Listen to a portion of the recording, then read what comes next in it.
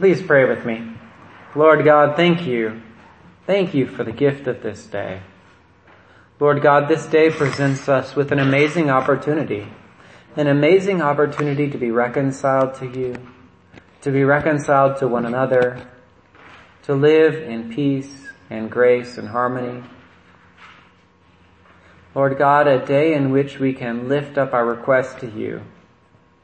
Lord, and our requests go into the very throne room of your presence.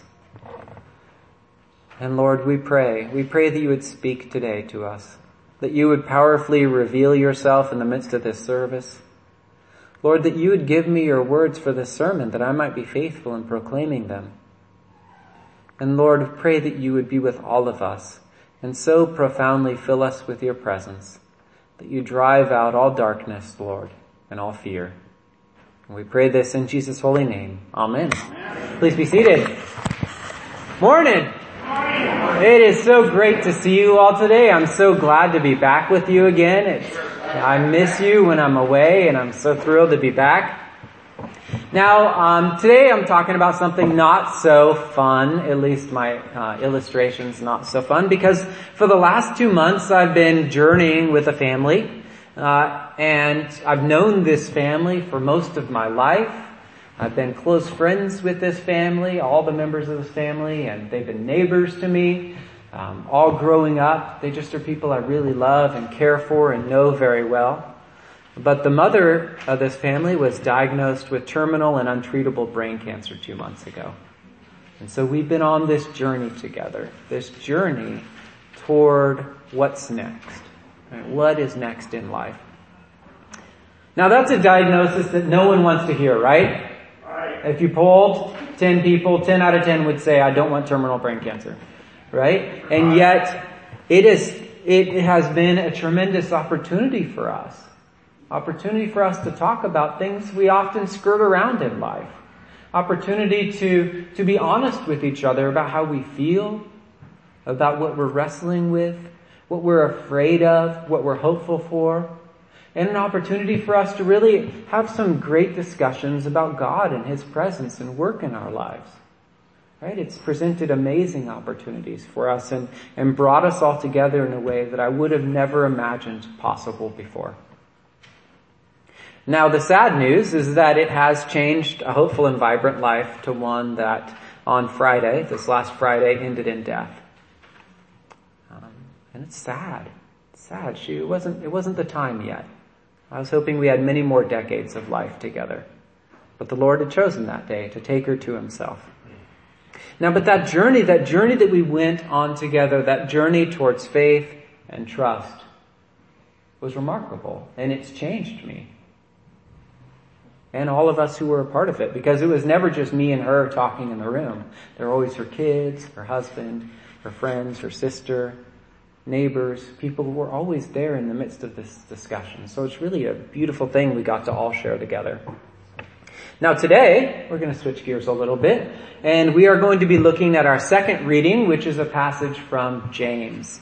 Now in this passage, we're presented with some really thought-provoking spiritual realities, and in particular, some ideas about healing and health and life and salvation that it would do us well to wrangle over. So I hope you all wore your Wranglers today, because we're going to be wrestling with some of these questions. So this begins. You got your Wranglers on? All right, well done, Ray. First time I've worn them this year. Well, you chose the right day. Okay, this passage begins with a series of questions. Are any among you suffering? The implicit answer is yes, right? And so the answer is, well, they should pray. They should pray. When you're suffering, you should pray. Are any of you cheerful? Yes. So we assume that somebody around here is going to say yes. And the answer is, well, then they should sing songs of praise. Hallelujah. That seems like sound advice, right? And those first two questions and answers kind of flow naturally and easily. They don't present a whole lot of challenge to us. But then we get to the good stuff. Are any among you sick? Are any among you sick? They should call for the elders of the church and have them pray over them, anointing them with oil in the name of the Lord. Now this is where the rubber meets the road in James, right? Where faith intersects with life profoundly. Being sick. Anyone ever been sick before? Yeah. What was the first thing you did once you got sick and you realized you weren't just going to get better real quick? You called the church? You're the only person who's ever answered that, Ray. Well done. What do the rest of us do? Call the doctor. That's right. We call the doctor. Now, that's a good thing to do, right? Calling a doctor, isn't it? I mean, doctors can be very helpful, can't they? They don't answer the phone. Well, yeah, they don't always answer the phone, but they can be helpful. But knowing what medical care looked like back in the first century, I can see why James didn't give that as his first recommendation, was to call the doctor, right? Oh yeah, doctor, I got a headache. Oh, we'll just open that head right up and fix you right up. No. But for us today, we live in a world in which we have very advanced medical care, in which calling the doctor can at times result in us being healed and restored back to complete health. So, do James's words still apply to us? When we get sick, should we call for other people to pray for us? Yes. What do you think? Yeah. Yes! Just like Ray. We should call. As he said, he called the church when he gets sick. That's what we should do as well. And we should support one another by praying for each other. When you are sick, we want to pray for you. When I'm sick, I want you to pray for me. That's what we do, is we pray for each other. And not just people in this church, but outside in the world as well. We pray for them. Because we believe that prayer is effectual. James, though, is pointing to a mindset or a worldview that is in some ways challenged by our modern worldview. In the modern world, we often focus on personal solutions to problems, right? If I'm feeling bored, I'll go and get on the internet, right? There's always something entertaining on YouTube, right? But does that solve my problem? No, I guess it's a temporary fix, but I'll get bored of that pretty soon too. If I am sad, I'll eat ice cream, right? Does that solve my problem? Temporarily, maybe. For the first few bites, it seems to. But then it presents to me a larger problem in the future, right? If I solve all my problems with ice cream, then eventually I've got more problems that I have to deal with. Right? We often do this, though. If I'm feeling a little sad, maybe I'll buy something. We have these ways that we kind of give ourselves therapy, but they're ineffective. But James presents a model which is different.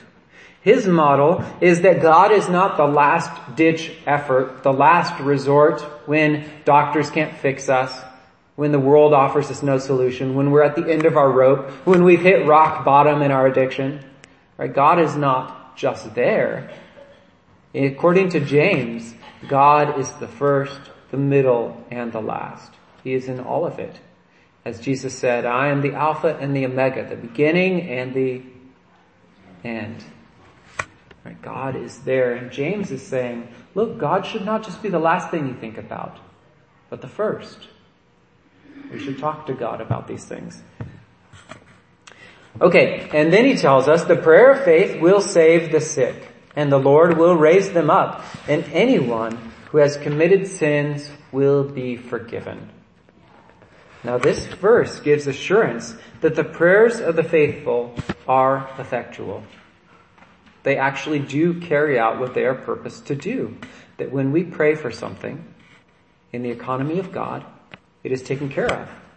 Now, does this mean, though, that everybody who gets prayed for gets healed? No. No. It doesn't. Not everyone. I wish it did. I wish it was really simple, 100% solution all the time. You said a prayer, everything was taken care of, nothing in the future would happen. But that's not the way it always works. Now, does this mean, though, that if my faith is, if somebody doesn't get healed, is it my fault because I didn't believe enough? No, it doesn't mean that either. Which sometimes the world likes to say is that, oh, if you prayed for somebody and it didn't work, it didn't take, it's because you didn't believe enough. Right? That's not true either. James is not saying that. And it's interesting because it seems as though, according to this verse, that the person being prayed for doesn't even need to believe in God to be healed. Right? It's the faith of the prayer that's significant. If you'll remember in Jesus' ministry, one day he's in this really crowded house, right? And he is there and surrounded by people so that nobody can get in or out. I mean, it's just packed in there. The whole house is packed. And some guys carry their friend up to the roof, and they pull the tiles aside, and they lower him down. He's paralyzed. They lower him down on his mat, and Jesus heals him. The first thing, though, he does is he forgives his sins, and then he heals him. And it seems to be that it's because of the faith of the friends that this man is healed and saved. It seems that James has that situation in mind as he describes to us the prayers of the faithful and what they can do. Spiritually, when we pray for somebody, when we lift them up to God, we're like those friends, carrying that mat to the house, pulling the roof tiles away, and lowering that person down into the very presence of God, and asking the Lord to heal them and to save them. That's what James seems to have in mind, is that image. Now, you probably picked this up when we read the passage, but the word choice in this verse we've just been discussing is really interesting. We're told the prayer of faith will save the sick, and the Lord will raise them up. Now, when I read that, in my mind, I translated save to heal. Did you do that too? So for me, it was the prayer of faith will heal the sick. Because that's what sick people want, right? We'll heal them, right? But it's not what the Greek word is. This word in Greek is a really fascinating word. It's called sozo, which it means both to heal and to save. Both of those meanings are wrapped up in this one word, to heal and to save. And we see this dual definition of sozo lived out by Jesus, who came and he healed and he saved. Both of them were present in the person of Jesus Christ. So we're told that if we pray for a person, they can be healed, saved. Healed, saved. And the second part of this phrase tells us that the Lord will raise them up, which brings in another dual meaning as well. Right? Because there's two ways we can that God can raise up a person. Aren't there? Like, remember when he healed the little girl? He said, little girl, get up, and he took her by the hand and lifted her up. So we can physically lift somebody up, or God can physically lift somebody up. What's the other way that God can lift somebody up? In the resurrection. Exactly, into eternal life. So that has the salvation element. So we have both the healing and the salvation present in both parts of this verse. The prayer of faith will save the sick, and the Lord will raise them up. Now, the second part of this verse draws our attention to an element that many struggle with and have for long, long periods of time. It says, anyone who has committed sins will be forgiven. Now, sometimes people get in their minds that if a person is sick, it's because of something they've done. Right? And sometimes this is true. Sometimes it's very, linearly true. You can drink yourself to death. Right? Yeah. That's one of those where you're like, oh, A follows B, or B follows A, or it should follow A. But other times it's not so linear. Sometimes we are sick because of something we've done. Sometimes we have sin in our life, and God is getting our attention by allowing us to be sick, and it's to refocus us back on himself. Sometimes that's the case. But is that always the case? No, not at all. Sometimes we're sick just because we're sick. Because we live in a broken and fallen world which is full of sickness, and our bodies are tending towards disorder. Entropy has a hold of us, and they start to fall apart. I mean, I'm 42, right? I know this falling apart thing, right? When you get to be my age, just, the lily fades, right? There we go. So there's no formula for this. We can't say if A, then B. We can't always do that. Right? We can't look at somebody who's suffering and say, you screwed up. You'd be healthy like me if you behaved as well as me. Right? Is that what we can say? No, we can't say that. That's wrong. That is wrong, and it's easy to say it's wrong. And so we can't be formulaic about this. It's important for us to remember that there is no necessarily easy to follow pattern. And so it's important then to constantly be seeking the Lord in His forgiveness. Because do we have things that we need to be forgiven of? Always. Yes, and I'm always generating more material. So I need to constantly be seeking the Lord for forgiveness. Right? So that I am reconciled to Him. So that He is not trying to get my attention through extreme means. Because my attention is already His. James is telling us that when someone prays for us to be healed, our sins will be forgiven. And that is good news. And unexpected and shocking news. I find this passage totally shocking. I have to tell you, as I was preparing for this, it just does not follow the traditional formula of confess Jesus Christ as Lord, turn over your sins to Him, receive His grace and salvation, and be promised eternal life. It doesn't follow that same pattern. James messes it all up for me, and I'm a little upset with him because it makes it hard, but it's radical what he's saying. It's radical what he's saying because he's saying you by the grace of God have the power to save, heal people and to forgive them of their sins through your prayers. That is a profound statement by James. He continues by saying, therefore confess your sins to one another and pray for one another so that you may be healed. Confess and pray. Let the sins of your life be turned over to God. And if you're directed and led by Him, confess those to another person and hear the forgiveness of God from another person. Also, if you'll notice in this verse, is that prayer is spreading out beyond just the elders.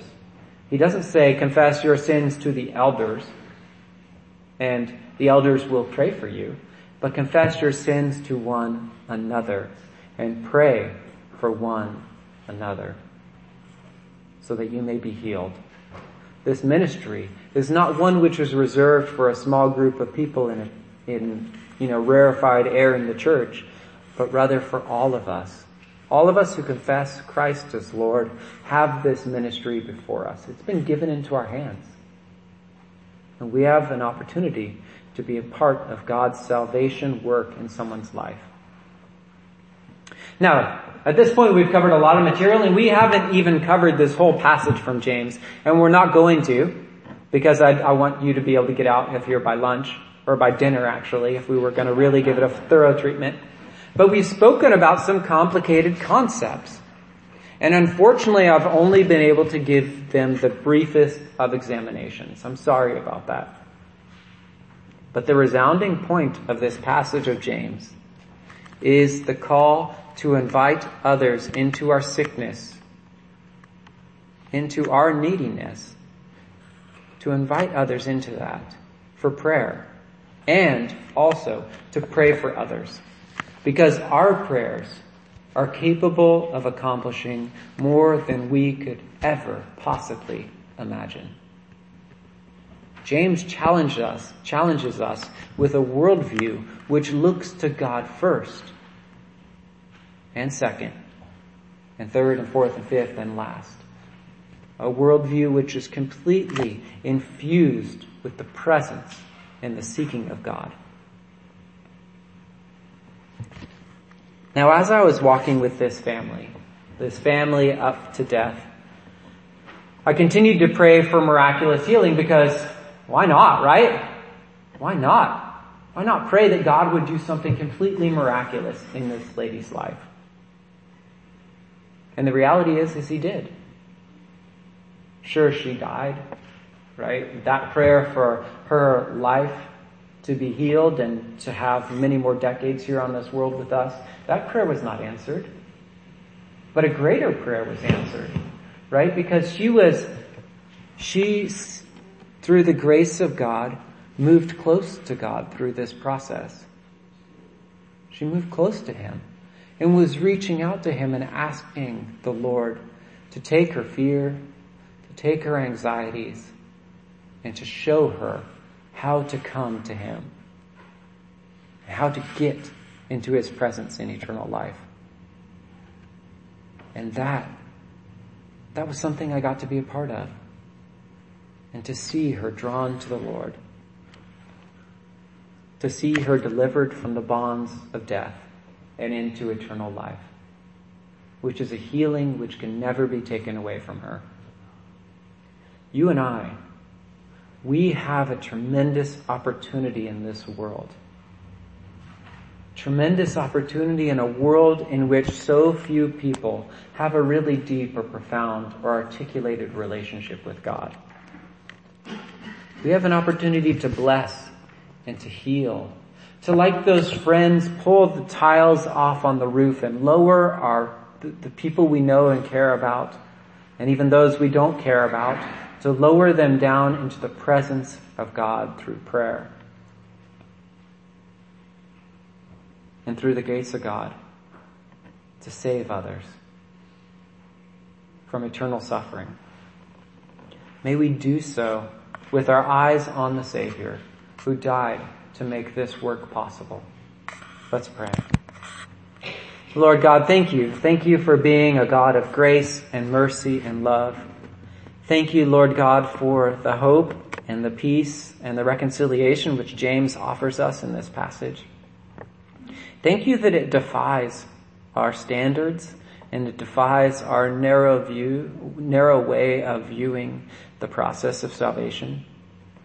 Thank you, Lord God, that it offers a way which is so open and which we get to be a part of.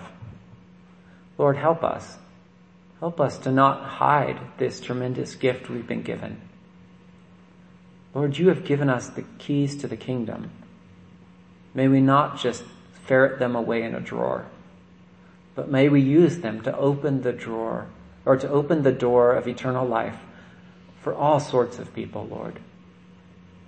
Give us compassionate and willing hearts and make us people who are willing to walk this journey towards eternal life with others. And we pray this in Jesus' holy name. Amen.